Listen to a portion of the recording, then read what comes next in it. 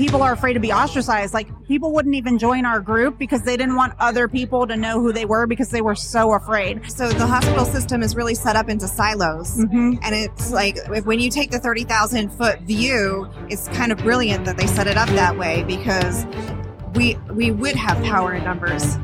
But they put us in such silos and then work us to the bone and have us be a slave to the chart in such a way that we can't connect as humans. It truly is dehumanizing, and it's traumatizing too. Welcome to Flyover Conservative Podcast with David and Stacy Whited, where we break down current events and examine culture through the lens of conservative Christian values. Hello, Flyover family. Welcome. We are so glad that you are with us today. As you can see, we are not in our normal studio because we are at the Reawaken America event with Clay Clark in Dallas, Texas. And oh my gosh, it is absolutely amazing. If you are new to Flyover to Conservatives, our slogan is wake up, speak up, and show up. We all wanted President Trump to do 80 million things to save our country. And we here at Flyover are trying to inspire 80 million people to do one thing every single day to save our own country. And that's you. That's you. This episode is brought to you by MyPillow.com. You know, the thing I love about Mike is he's a patriot. He's not just a business owner. He's employing American workers, building American products, and putting the resources back in to help save America. So if you're kind of into saving America, you love this place, you love freedom, he's a great company to support. If you use promo code FLYOVER, you can get up to 66% off of everything in their store. Slippers, dog beds, sheets, obviously pillows, man. You know, dog beds are great. Your dog lays his life on the line for you every single day. Every day. Get him a decent bed. That's right. So go to mypillow.com, use the promo code FLYOVER for up to 66% off. So buckle up and check this out. All right, Flyover family, we're here in Dallas, Texas, still at the Reawaken event, and I got a couple that I want you to meet. Our motto here at Flyover Conservatives is wake up, speak up, and show up. And from all walks of life, you know, we've talked to people, first responders and politicians and people from every walk of life, and they're doing just that, waking up, speaking up, and showing up. And right now we have Rose. Hi. And Nurse Danny. And hello. I want you guys to tell just a little bit of your background, what your profession is. Okay. And kind of what brought you into this conversation. Rose, we'll start with you and start with me. All administration. Right. Yeah. So I'm a hospital administrator. I actually work doing patient experience work in the hospital system. We're pediatrics. So there's not a whole lot of pediatric stories out there. But it's really hitting home hard right now with all these vax mandates with the kids going. And so, we're fighting together. This is our first time. This is our big reveal. Coming on, together. I've been behind the camera, but we were fighting our vax mandates at our job. So we were going to be jobless October 7th of this year. We had 3 weeks. And Danny, you're a nurse. Yes, Nurse I've Danny. been a pediatric nurse for 16 years, certified. Been in the medical field for 20 years. And just over the course of my career, I've noticed the integrity being lost inside the healthcare system. So it's no longer a healthcare system, it's a sick care system. And the last straw for me was watching these protocols roll out that were really, again, they're life killing rather than life-giving protocols. And when they were trying to push those protocols inside of my body, that's when I drew the line. You know, we've seen this. Most people go into your profession, especially I'd say nurses, because you have a heart to serve. I mean, you have a heart to heal. You care. You don't go into that because especially pediatrics. Yes. There's a tenderness in there that, like, when there's a problem, you move towards it. Absolutely. And so there probably was a tension being created between, am I doing more harm than good? Yes. And with the environment I'm around, when you have a heart to serve and a heart to heal, and maybe you're in a mechanism that's not allowing you to really operate how you're wired. Absolutely. I was no longer able to operate inside of integrity at the bedside. And for many years, there were workarounds. Okay. So it was a widely known truth from bedside nurses and clinical people that the protocols, they're broken. The bureaucracy of medicine is broken. And we're in it enough to be able to find the ways to still support our patients and keep that patient-centered family care. However, when the pandemic hit, all those doors to the workarounds slammed in our face. And then I was no longer able to work inside of Integrity on any level. So yeah, I was really conflicted. Do I stay? Do I try to make a difference? And yes, I did try to do that initially. But again, I was just shut down at every level. So I chose to take it into my own hands and stand up and speak out. Once I left my job, I left it powerfully. It was my choice. I'm not a victim of this. I was offered a job and I decided not to step into the healthcare system again, but yet create something with people who want to work with me with integrity that we can serve our communities. Okay, so let me just dig into the timeline here just a little bit more. So you worked and served through the pandemic. Absolutely. I'd assume unvaccinated, unless you had some side still at home. You made your own. I have my natural antibodies. You know, the way God made you responding and reacting to this all the way through the pandemic. Yep. Which we celebrated that as heroic. You know, they had we did. You know, not all heroes wear capes, and it was so like honored and celebrated. Then as that wound down, you're still just as willing to put yourself on the line. Yes. But you became less of a hero. Correct. Yeah. I roll my eyes at that whole concept that we were heroes in the first place. It really felt disingenuous. I mean, they just put us on a pedestal to knock us down a year later. And, you know, none of this, they were supplying us with pizza parties instead of the actual supplies we needed. You vitamin know? D and vitamin C or some extra vitamins. Right. Well, that was the argument that I had with the hospital. You know, if you actually cared about our health, you would tell us about the, preventative measures, but that wasn't happening. So in May, we were told of 21 of this year, we were told, no, there won't be a mandate. And then there's no long-term studies. You're kind of like, oh, that's good. Yeah. We're like, oh, okay. We're totally gaslighted because August in the middle of a Friday and an email in the afternoon. We're like, okay, you got 3 weeks to comply or you're fired.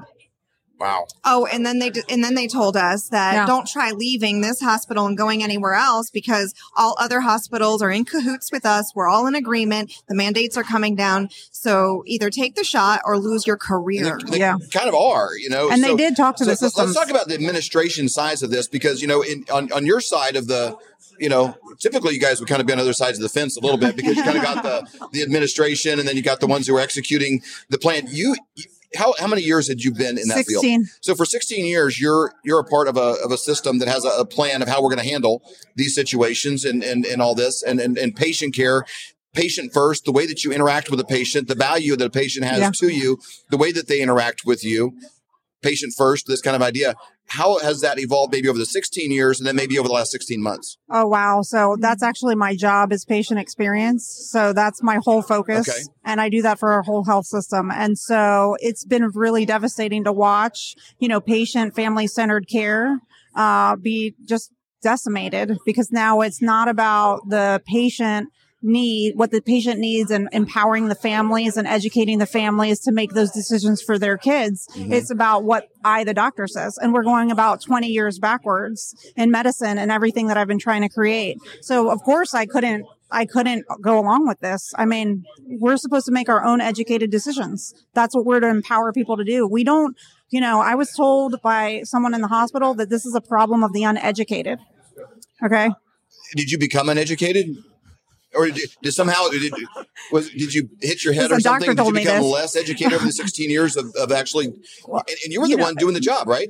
Yeah. I teach healthcare communication at bedside. So how to communicate with patients to engage them so that they understand their care. Because that's, the biggest issue in safety events is hospitals is communication problems or lack thereof. Yeah. So now we've taken everything away from bedside. In COVID, they took rounds and they made them electronic. Like, how do you empower a family to feel safe and confident when they're in trauma over an iPad? So I watched the demise of, I'm having to reteach everything. Dehumanization of both the healthcare giver and the patient.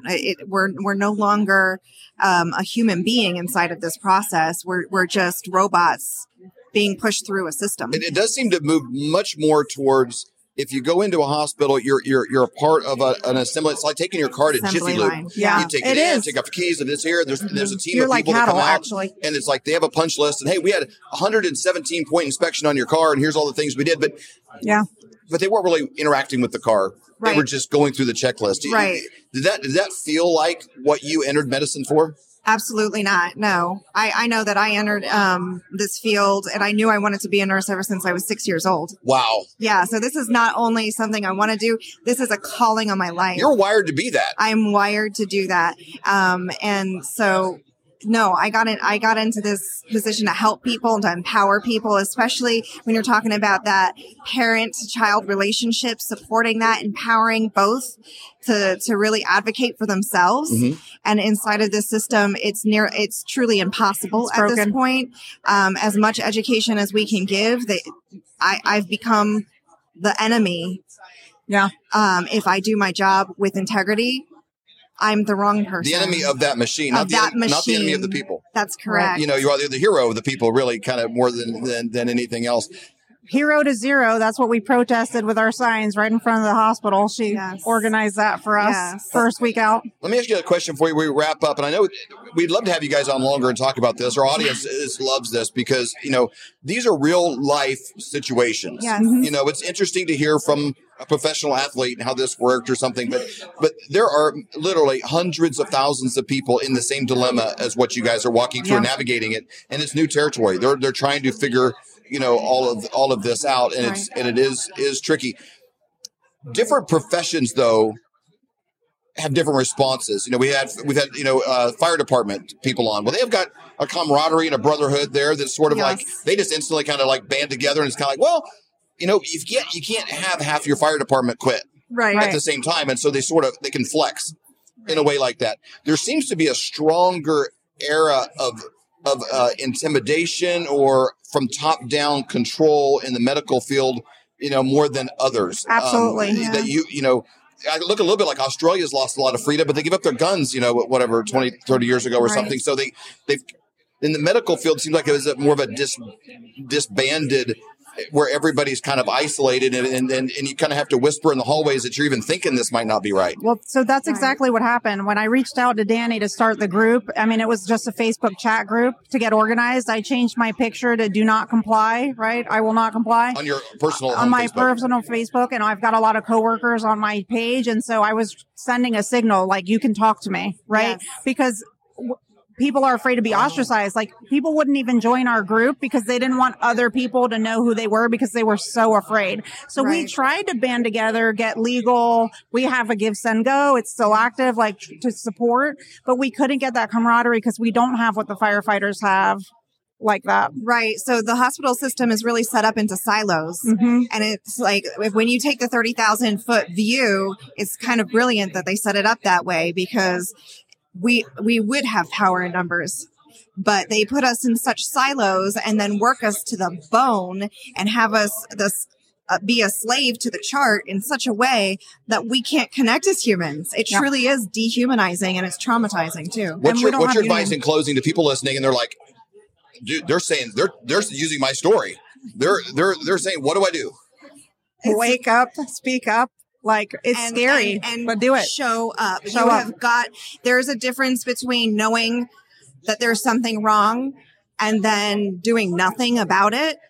You have to do something about it. And look, we really can't do this without Jesus. Okay. Yeah. Amen. Me alone as a bedside pediatric nurse, if I just stood up without him, I'd fall down right here. Right. But with him standing in his authority, we can do all things. So start there, know who you are in Christ, and then get connected to your circle of influence. And then from there, do the next right thing. Man, I commend your guys' courage. Thanks for doing it in your community. Thanks for doing it in your life. I mean, you guys have family members. You have people that are watching you. Yes. That bravery is contagious. That bravery is contagious there. It's contagious to our listeners. You guys, everybody has got to wake up, speak up, show up, and lock arms together. Vaccinated and unvaccinated, regardless. You need each other. We all need each other. We have an enemy, and it's not one another, and we got to stand together. You guys, thanks for your bravery. Thanks for stepping on. Thanks for having us. Thank you. And thank you, Flyover family, for joining us today. Again, this episode is brought to you by MyPillow.com. Get up to 66% off everything with little Mike over here at MyPillow.com. Slippers, beds, dog beds, you name it, the whole bit. Use promo code FLYOVER and get up to 66% off of everything in the entire store. When you go to MyPillow.com, use the promo code FLYOVER, 66% off. We are so glad you joined us today, and we bless you. We bless you to realize that you were born for such a time as this. We bless you to realize that your future is brighter than your past. past, and we bless you to wake up, speak up, and show up. See you guys on the next one. Peace out. We hope you've enjoyed this episode of the Flyover Conservatives podcast with David and Stacy Whited. Please subscribe, hit the notification bell, and leave us a comment below. Lastly, if you enjoyed today's podcast, share with those who came to mind. Be blessed and make it a great day.